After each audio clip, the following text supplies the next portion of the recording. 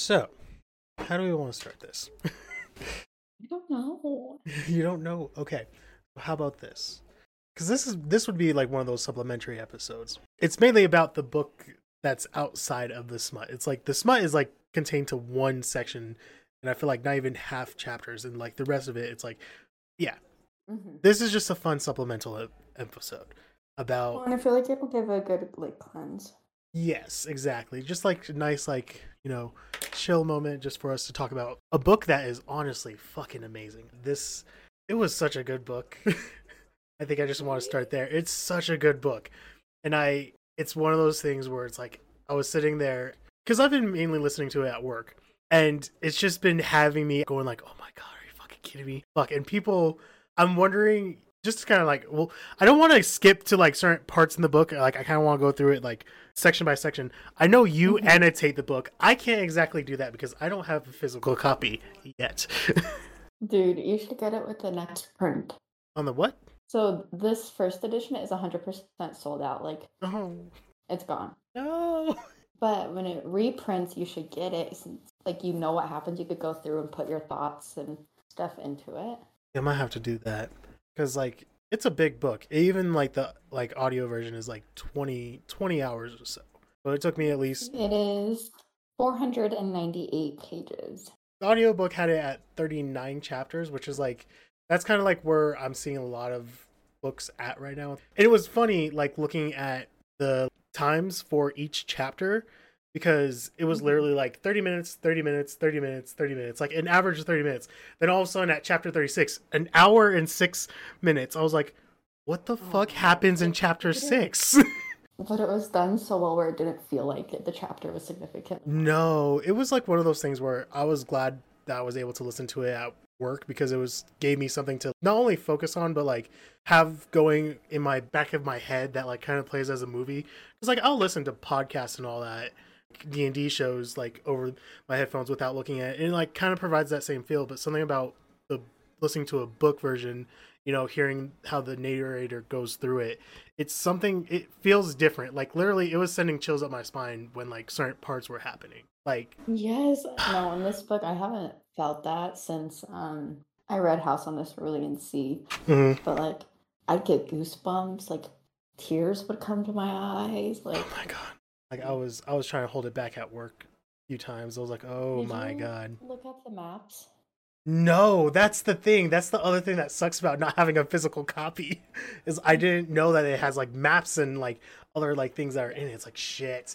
I'll go ahead and send you a picture of them so you can like reference it if you want to. Let's see. But the fourth wing is as described by on Rebecca Yarros' page, just like it's kind of like a giant paragraph, but the second part underneath it is 20-year-old Violet Soaringale was supposed to enter the scribe quadrant, living a quiet life among books and history. Now, the commanding general, also known as her tough as Talon's mother, has ordered Violet to join the hundreds of cadets striving to become the elite of Navarre, right? Yes, Dragon Riders. That's how I was reading it. But yeah, that's basically just like a quick description. It takes place over basically what is an academic year, if I'm not mistaken. They kind of have all the seasons in there. Like it starts out in the fall, goes through the winter, goes through the spring, and then like kind of ends beginning of summer. Well, and there's disability representation. There is fucking LGBTQ representation. Right? So I was like, wow, like so good. And it's like not something like that. It's like, oh, like they're like that. It's like, no, it's kind of like a thing where it's like, yeah, everyone kind of does their own thing. It's like not a huge problem. Well, and it's not the point of the book. Exactly. And it's like, it's just perfect. It happens to be. Which honestly, it made me think. It's like I'm curious about those relationships now. It's like, can I know more about what the hell was Sander was up to? It's like, oh, you get it. But some more about Rhiannon. Yes, I wanted to know more about that whole relationship and how that started. It's like, ooh, you go, girl. It starts out with like her sister, and her mom kind of like in her office, like kind of talking to her like, hey. Before we get to that, okay. There is a page that is like technically part of the book. The following text has been faithfully transcribed from the Navarian into the modern language by Jasenia Neilwort, Oh, curator of the Scribe Quadrant. so okay. All events are true and names have been preserved to honor the courage of those fallen. This is the prologue, if I'm not mistaken, in the audiobook. Because it does do this in the audiobook, and I think it just describes it as the prologue. It's also one of those things where at the beginning of each one of these chapters, it's what I believe it's always Violet is supposed to be reading it. But in the audio version, it sounded like someone, like another female. It sounded like sometimes like Rayon was reading it or something like that, and like in that kind of form. But I know it was always supposed to be Violet. But I think I didn't put it 2 and 2 until we met Jasenia. Mm-hmm. And then it makes me wonder. So it's going to be a 5-book series. Oh, I was going to ask that at the end. It's like, how many books are we supposed to be getting? But it says for those fallen. So does that mean we are expecting to lose everyone that has so far been mentioned in this book? See, and I think that's something that can be talked about at the end, because like the ending, it makes me think it's like, what happened to the others? Like that theory about the dad. Yeah, it's like, oh, what the that ending just okay. Starting with the first, we'll say like up till like winter. Cuz like it's a big book, but who knows, we can also do this as a multiple parter. But it starts out with that whole thing, that whole X script from you can actually see it in front of you. I don't have these things in front of me. Mm-hmm. But it has that entire X script at the beginning, and I love those X scripts because they kind of give you an idea of like what is like the background idea of like that chapter in a way. That makes sense. Yeah, and each one, it's a quote from a book within this universe, which is nice. It's not like a real quote. Exactly, and I love that. It's like kind of like the end, like whenever you die in Call of Duty and they have the presidential quote up there. This is the very first quote, chapter 1. A dragon without its rider is a tragedy. A rider without their dragon is dead. So good. And it kind of, it's the entire idea of the entire book. It's like, it's consistently brought up. It's like, it can't happen. It's like, we'll get there. So good. After all that, we start out in the chapter with Violet. I'm going to forget her sister's name. Damn. Oh, shit. Yeah. Yeah, basically it's the women of the Sorrengail family discussing Violet's now changed entry into the Dragon Riders Guild, basically, or Quadrant. So, because like she's been training as a scribe since like what, her dad died, yeah? Technically, but I would say her whole life, because she connected with her dad about books. Mm-hmm. Who he was a scribe, correct? I believe so, yes. Yes. And so, and her mom is the commanding general of like the army, and she's a very powerful woman. Like the only way I could picture her in my head was literally a big burly woman, like with ripped muscles. I was like, that's someone that can crush a watermelon with their thighs. That's funny. I did not envision her that way. Oh, well, here's the thing, and it was the consistent thing of like trying to put a like what this looks like in my head, and it was consistently coming out as an anime. This played as an anime in my head. I can see that. And like I'll say it at the end, and I'll kind of just bring it up here. It's like when it comes to if they ever end up doing an adaptation, which I have a weird feeling that if this series does completely well, they end up will. I would love to see I would hope they do like an animation version of this, because I think it would look so much better in like some kind of animation form.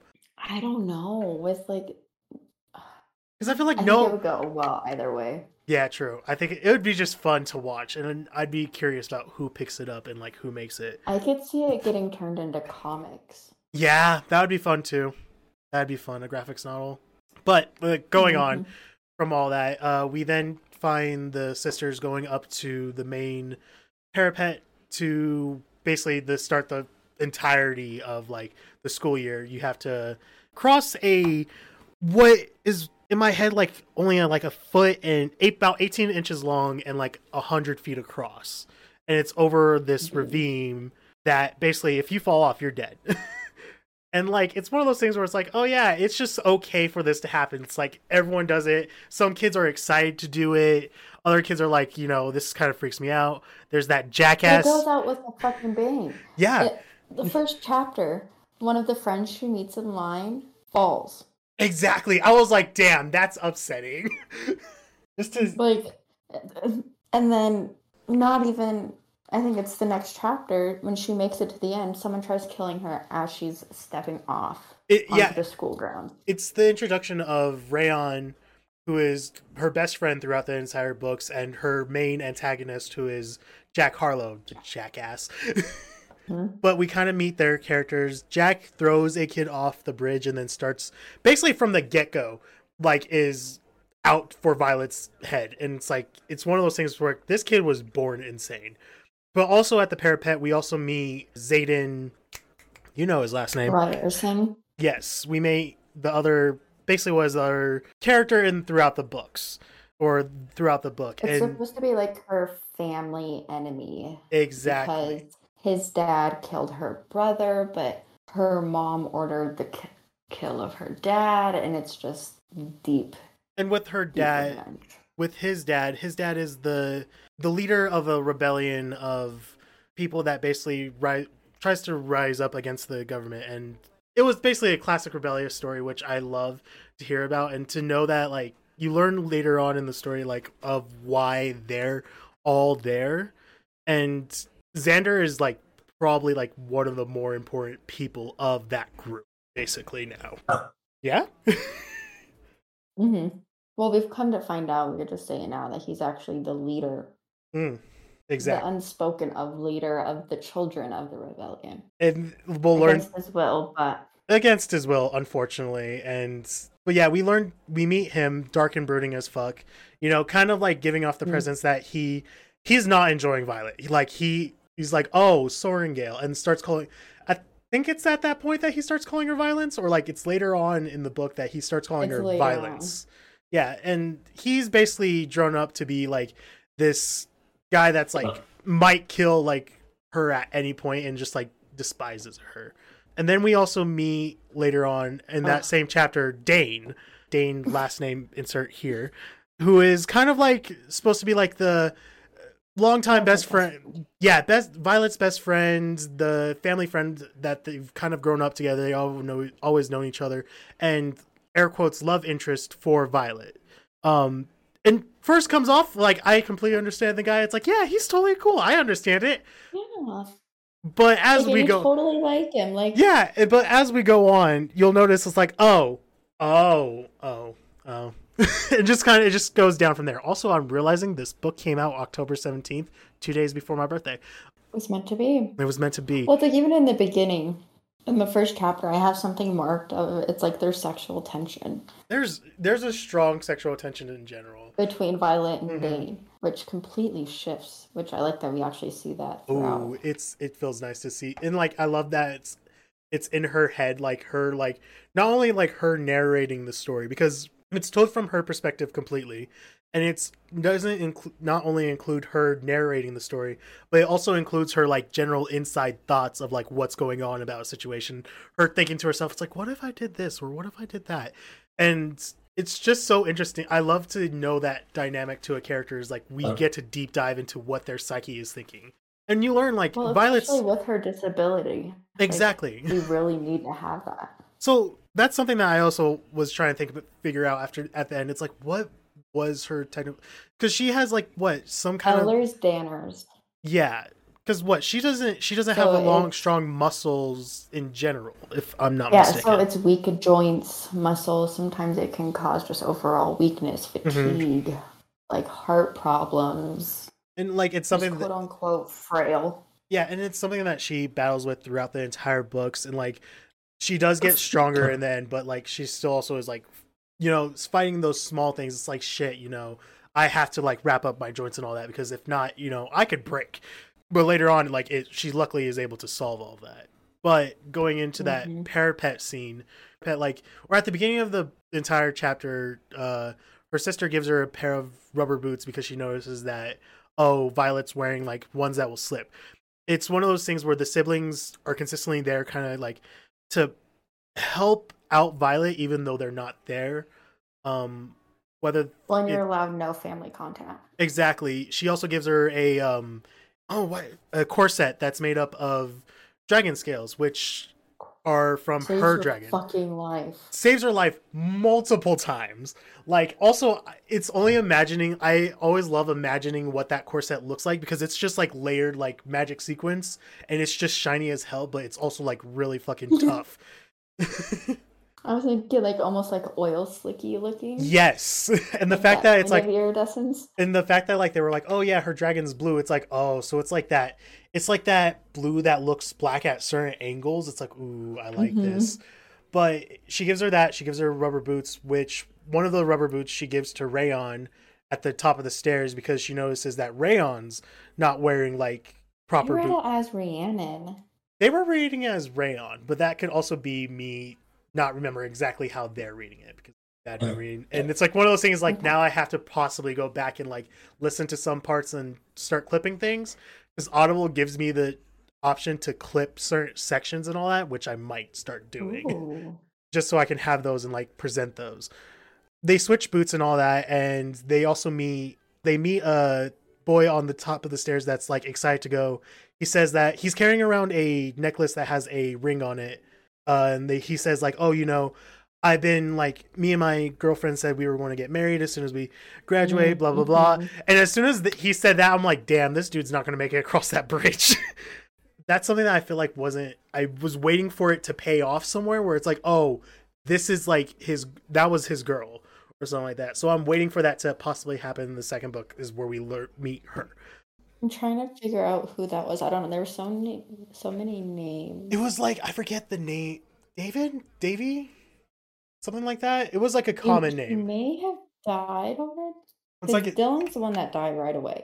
Yeah, it might be Dylan. It's Dylan. Yeah. No, yeah, it was Dylan. It was Dylan. He slips off. He slips off and dies, and that's like it's like one of those things where it occurs to like not only the reader but like Violet. It's like, oh, this is real. Like this is how it's gonna go. This is how it's going to go. Like from the get go, you don't pass this test, you're dead. There's no. The way they do like burials is like, hey, they'll either send out your stuff to your family, which they burn, or they can just burn it at the college if your parents don't come and get it. It's like that's well, and that's why with her brother, they had nothing of it. Exactly. Nothing that belonged to her brother until the end, which we'll get to. No. Mira gives Violet the book. Right. The journal that Brennan wrote for Mira. Because that was the first time I cried. Oh, I love that part because goes, it's like, swallow past the knot in my throat. And then Rhiannon goes, what is it? And she goes, it's my brother's. The Book of Brennan. And there are points throughout where they do those beginning excerpts where some of them are from her brother's book. And like in those moments, I'll sometimes like, the narrator is female, but in my head, it's being read as a male figure, kind of like to Mira, who the book was originally written for. But Mira was like, it's helped me get to the college. It's going to help you get through this. So here's this. Because in the very beginning of it, he writes, keep it safe, keep it hidden. You have to live because Violet is watching. You can't let her see you fail. So even when he was writing this, he knew at some point Mira would have to do this for Violet. Yeah. And there's a weird thing where like I feel like it's a background idea of like family is kind of like it's always there even when it's not. Because throughout I feel like Violet's always I'd say chosen family. Chosen family, yeah. Because throughout, like, there is a small family dynamic that happens between the 5 friends, which I won't include, like, the Navarian kids that Xaden brings in, but it's like those main 5 people of Rayon, Sander, Raycan. There's 2 R's, and it's like, I hate that they do those so similarly in my head, but... And then there's like a fourth, Riddick. And then there's like really Rhiannon, Riddick, and Violet. And then there's Xaden and Jack, Dane. Sander. I would say that's basically those are your main people. At least in the first half. And then we get like Liam and what's her face that helps? Imogen. You get that's all later on. But even then, like Imogen's like one of those characters that like kind of pops in and it's like kind of just to be a friction, but also helps out Violet a little bit as well with her muscles training and all that. And like it's funny because they bring up Imogen, and there's a show that I watch where one of the other characters' name is Imogen, and so now it's just like, oh, that's what they look like in my head, and so it's like this, and it's kind of like what they describe, so it's like, okay, this works. But you meet them, well, you don't meet them, but after the parapet where Jack basically tries to chase down Violet, Violet is able to make it across the bridge. Jack like a few feet behind her, and there's a tense moment where it's Jack Harlow and Violet basically at a standoff. Violet ready to fucking kill Jack, and I was like ready for it to happen. It's a like dagger at his fucking balls. I was so ready for it to happen. It's like, fucking do it, Violet. Do it. But then like a thing of like the accords are brought up, like the different rules that are set at the school. Mm-hmm. And it's a thing that is also brought up consistently where they talk about the rules that are set at the school, like how you can, oh my god, I'm drinking a soda, how me too, different rules like apply at different situations, and it becomes a thing where it kind of like, it's kind of there to for Dane, I feel like, so that it's like one of those things like he's always the rule follower is what you'll slowly learn. To a fault. Like his dad's also part of like the entire government, so it's like he's always been raised with these rules, and he's very much in my head was the air quotes knight in shining armor kind of guy, where it's like he's supposed to have that beautiful wavy hair, beautiful like face and all that, but like inside it's like he's always like that. Mira was like, you need to find Dane, he will protect you. Mm-hmm.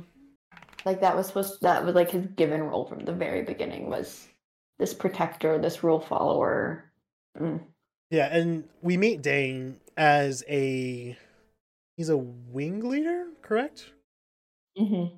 And he basically was the second command to the actual guy that's at the top. Because like I need to actually have a chart of what that structure looks like, because it does break down in different ways, and there's different parts of the wing that you can be like in command of, and I forget the squad breakdowns, but basically he's one of the leaders of the group that is Violet's now a part of. Well, and that's when basically they just kind of woohoo, they go through, these are the people who died, and then given their squads, and then that's when Violet finds the book that Mira left for her from Brennan. That's a thing too, is the death roll that's read every morning, which also adds another thing of like, oh my god, it's something to like press to the kids. Is like, hey, this world is brutal, and this is how many people are dying, and it's like, it is kind of one of those things where it's like they're just reading off names, like they're not saying like, no, at the end they say let Malik like guide their soul or something like that, or take their soul. Mm-hmm. There's a whole pantheon that I now need to look up because I want to know this pantheon and how that fucking works, because they're brought up a few times throughout the book. Malik is one of the main ones, who's like the god of death. There's a luck god that Violet prays to every once in a while. But it also seems like one of those things where it's like there's not a huge religious thing that's happening either, because it's not like they have to go to a church or something like that. It's like just one of those things where the gods are there. And it's also a thing of magic and all that. So after parapet, everyone gets situated, starts classes, they start doing challenges where they have to fight each other. Basically, it's just to hone your skills to help you later on with the dragons or whatever. And Violet's weaker, she nearly gets her arm ripped off, kids are dying, but she learns she knows she is smart. She's fast. Really smart. So she learns that she can poison her opponents, not kill them. She doesn't kill. No, and she has to poison them to like handicap them so that she can beat them. Yes. Which works flawlessly until Xaden catches on. That entire section where it's like Violet like slowly overthinking her opponents was so fun to like hear, of like, oh yeah, she did this and this. It's like, oh yeah, because this person had this. And it's like she literally started organizes everyone's schedules and like what Well, everyone and she eats. took a job. She She had took to a wake job up earlier. she took a job as like one of the people that work in the kitchen that serves food, that like she knew that she would have to be working with the stuff every day, and like it's one of those things. And then her brother's these book, fucking themes yes, that are just happenings that happen. This is all within the first fucking 100 pages. That ends up happening in the last 100 pages as well. True. Like with skills or thoughts, like it all like repeats itself, but in a way that all the characters have grown. Exactly. And was it throughout this entire section, there's a moment where she's out to go pick different a specific kind of like plant, and berries for a certain kind of tonic. And while she's up in the tree, Xander is joined by a group of different Navarian rebel kids who are like, they're not exactly they weren't involved, but their parents were heavily involved. They were like, some kind of captain or something like that. And in this world, as a basically to let them live, they basically have to go to the college. It's later revealed that Xander made a deal that he's basically now, head honcho, and he has to, anytime they fuck up, he's basically now the main person that's responsible for that fuck up, as well as that person gets taken down. And if one of those children, the youngest is 6. The youngest is 6. And any one of those children chooses not to go through the trials of the school, he dies. Exactly. And so do all the children. And as just a single child. And with Xander's the oldest at 23, so you figure that's your kind of range. And I think Liam is 107 children. 107. And for when they listed off that number, I was thinking it's like, oh, that's the number of people that have probably died at this point. It's like, no, that's the number of kids. It's like, oh shit. And then it's like mentioned like Liam's sister is like 9 or something like that, and she's like coming into the college probably next year or something like that. We'll talk about him later. We'll talk about him later. But yeah, it's basically a meeting between all the more older kids that were part of that, including Xander, his cousin Imogen, and then Garrett, who is another person that I just pictured as like a larger guy in my head. But it's basically a meeting between 4 of them, and then 2 first years that are just kind of unnamed. And they're just talking about, what was it? They were just talking about what to do about Violet in general, if I'm mistaken. It was really ambiguous, even on our end. It was like, okay, what are we going to do about Violet? And then they were talking about how are they supposed to do their runs, I think was the wording. I can't find it right now, but it was really ambiguous. So we had no fucking clue, but we find out later exactly what they were talking about. And then it's just, but with that scene, it's one of those tense moments where it's like I was like kind of sitting there thinking, it's like, I really hope that Violet doesn't like break a tree branch or anything like that, because it's revealed that Xander has the power to control shadows, which I thought was fucking dope as hell. And that's like, it's so fucking sick to think. It's like, of course, the dark and brooding guy controls it like. It makes sense. Why? It makes so much sense. I like that character too. It's like, it makes so much sense. Like, oh god damn it. And it's like also one of those things where the way that Xander's described, he's broad. So I'm like, oh, the dude's like Latin based. It's like, I get that. That's cool. He's Latin in my head. So it's like, it's a cool thing to me. But yeah, we meet all of those guys. And then as like they go away, Violet sits in the tree for like another 30, 45 minutes, climbs down and is about to go away when Xander appears and is basically has like a standoff in a way. Violet throws a few knives, and it's at that moment it's revealed that he can control shadows because he takes the like daggers out. Yeah, he knew that he was there. She throws the daggers, they embed in the tree. His shadows basically take him out of the tree, land him in his hands, and he walks up. I was like, that is the best fucking intimidation I've ever fucking seen. And he does it like all like basically with a calm demeanor. It's like, that's fucking scary. And that's just his whole character, because even when he finds out that she's poisoning her opponents, he decides he wants to fight her on the mats or whatever, but he's doing it as a way to teach her. But even then, like, he like keeps taking her fucking knives and he's throwing her around and like actually like being relatively aggressive, but he's not showing emotion where she's over here like shit, I'm not attracted to toxic men, like, Yeah. and then he's like, get your daggers, and she's like, excuse me, like, he's like, get your daggers, like, he really is like just wants her to learn, but he also can't fucking stand her at this point. It is, and it is one of those things where, like, I was sitting there listening to it. It's like, and I was trying to figure out, it's like, is he actually trying to kill her? And there was a moment, especially when, like, he's teaching her where to stab at, like, underneath someone's armor, that was like, I think it's one of those things, is like, he doesn't want to kill her right now, unless it's completely necessary. But there was But no, he also said, I owe you, yeah, because she didn't say anything about their little meeting. So at that point, I was like, oh, he didn't want to kill her because that's him paying her back. exactly, that But, too. But, and this was all training for the gauntlet. yes, which is basically a very intense obstacle course, kind of in this.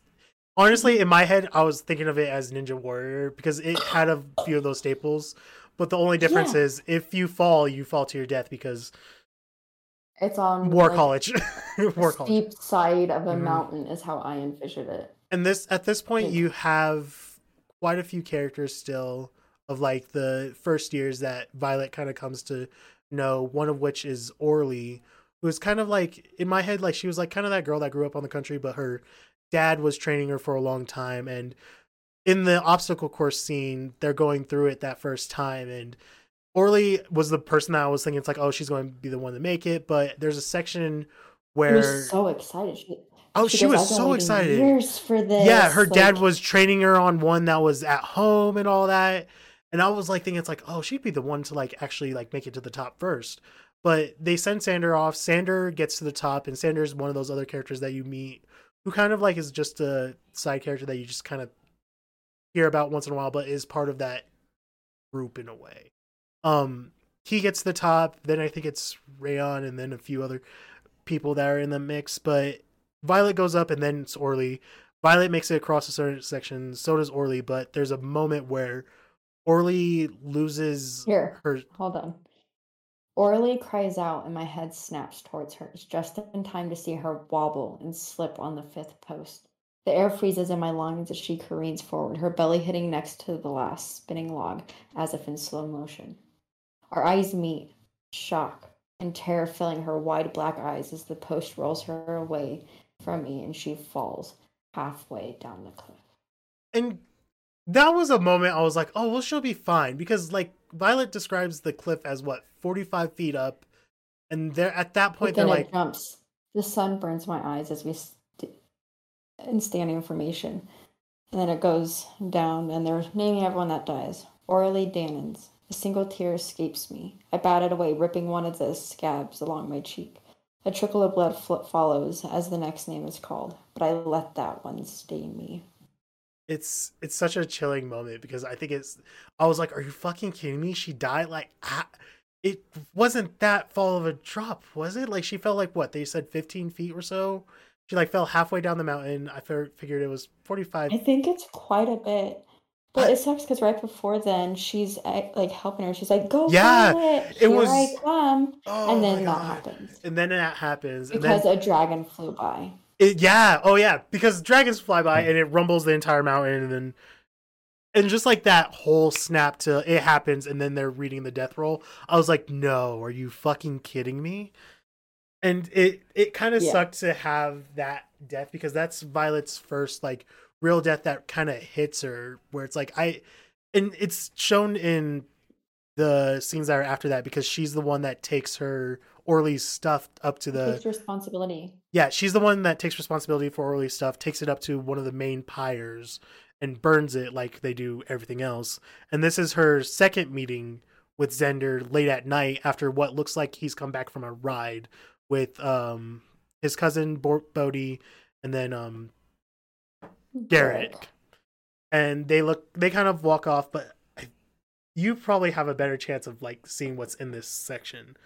But it's another one of those intense standoffs where Violet kind of like questions like, why haven't you fucking killed me yet? Like, just fucking do it if you're gonna do it. Yeah, she goes, well, could you? It definitely help me make my plans for the week. When she was asking if he would kill her yet. But it's just, I don't know, throughout the book I marked vulnerability. So I marked it in the very beginning. I want to say like the third page because I feel like it was going to be a common theme. And the death of her having someone rooting for her, seeing that person die, and then having to go on and being congratulated for how far she made it during this first try. It really shaped the way she became vulnerable. Yeah. Because then she chose people to actually open up to after this point. And I think that when it says, I let that one stain me, I think that was telling us, like, the old Violet was completely gone. Like, that was the moment. That was the moment that changed her. And it's kind of at that moment that I think the next big thing is them getting up that mountain, making the best. It's them actually, yeah, it would be them actually doing the gauntlet. And the first round, Violet couldn't do some of the tasks because she was too short. And Zayden was like, figure it out. That's all he said during that interaction past curfew in the hallway, something along those lines. It basically along the lines of like, if you can't do it the right way, do it a different way. Which she does with basically what is a warped wall that goes up 90 degrees, where she uses her daggers to basically climb up it. And the rope. Which then brings into another person by the name of Amber, who's another person in like her wing command, who basically tries to call her out like, oh, like you can't do that, blah blah blah. But then there's like another piece of like the chords that are brought up where it's like Violet explains it's like it's something that was on my body when I started it, so it's technically a part of the course, and basically she logics her way out of it, which I love. Which I think quoted the codex. Like, and thou shalt not be separated from those items, no matter what they may be. For once carried across the parapet, they are considered part of the person. Article 3, Section 6, Amendum B. And Amber goes, those blue eyes flare. The addendum was written to make thievery an executional offense. Violet goes, correct. She's like, I carried the blade across, therefore it is of myself. But she's not lying. She did. She had all these blades on her, like, as she went across. I think she had 2 at the time. Yeah, and Zayden was like, well, correct. And this is when that hatred from Amber, she started to really hate Violet. But I think that's because she wanted the attention that Dane was giving her. Oh, yeah. I felt as though there was something that happened between those two that was like... Because, well, yeah, it says... a little bit before that, it's Amber Mavis, a strawberry blonde wing leader from Third Wing, who was Dane's close friend last year. It's like, and there's nothing but fury on her face. And after, because this leads up to a kind of a confrontation between Violet and a few other kids after a certain point. Way later, but before all of that, is them getting through the gauntlet. And them going and doing the walk through like that entire clearing with that has all the dragons, which the dragons that were it was so scary. Well, okay, so here's the thing. In my head, these dragons were like as big as like, you know, good office buildings, but like there's been illustrations that I've been finding that's like they're not as big as I think they are. Like, how big is the average size dragon as far as height wise? I think, like, if it's sitting, or, you know, in its stance, from how I pictured it, is I'd say they were maybe 15 feet. Okay. 12, 15. Because when they're walking through, they see a feather tail, which is basically freshly hatched baby dragon, which is a miniature one. Yeah. And then there's only one that we know of that belongs to the head honcho commander. And I think they said he was 26 feet, 20 feet, 4 feet, something like that. So he's big. And like they're quadrupedal dragons. They're not wyverns, which are another thing that happens later. But they're basically different dragons of different colors as well as different tail styles, which is basically how they're categorized. And they go through this clearing that has different dragons along different parts. They're told at the beginning, keep a 7-foot space in between you guys, because if you guys group up, the dragons see it as like kind of a fence and they'll burn you. Because it's made out that the dragons are highly intelligent. They're not just some animals. They choose the riders. They choose the riders.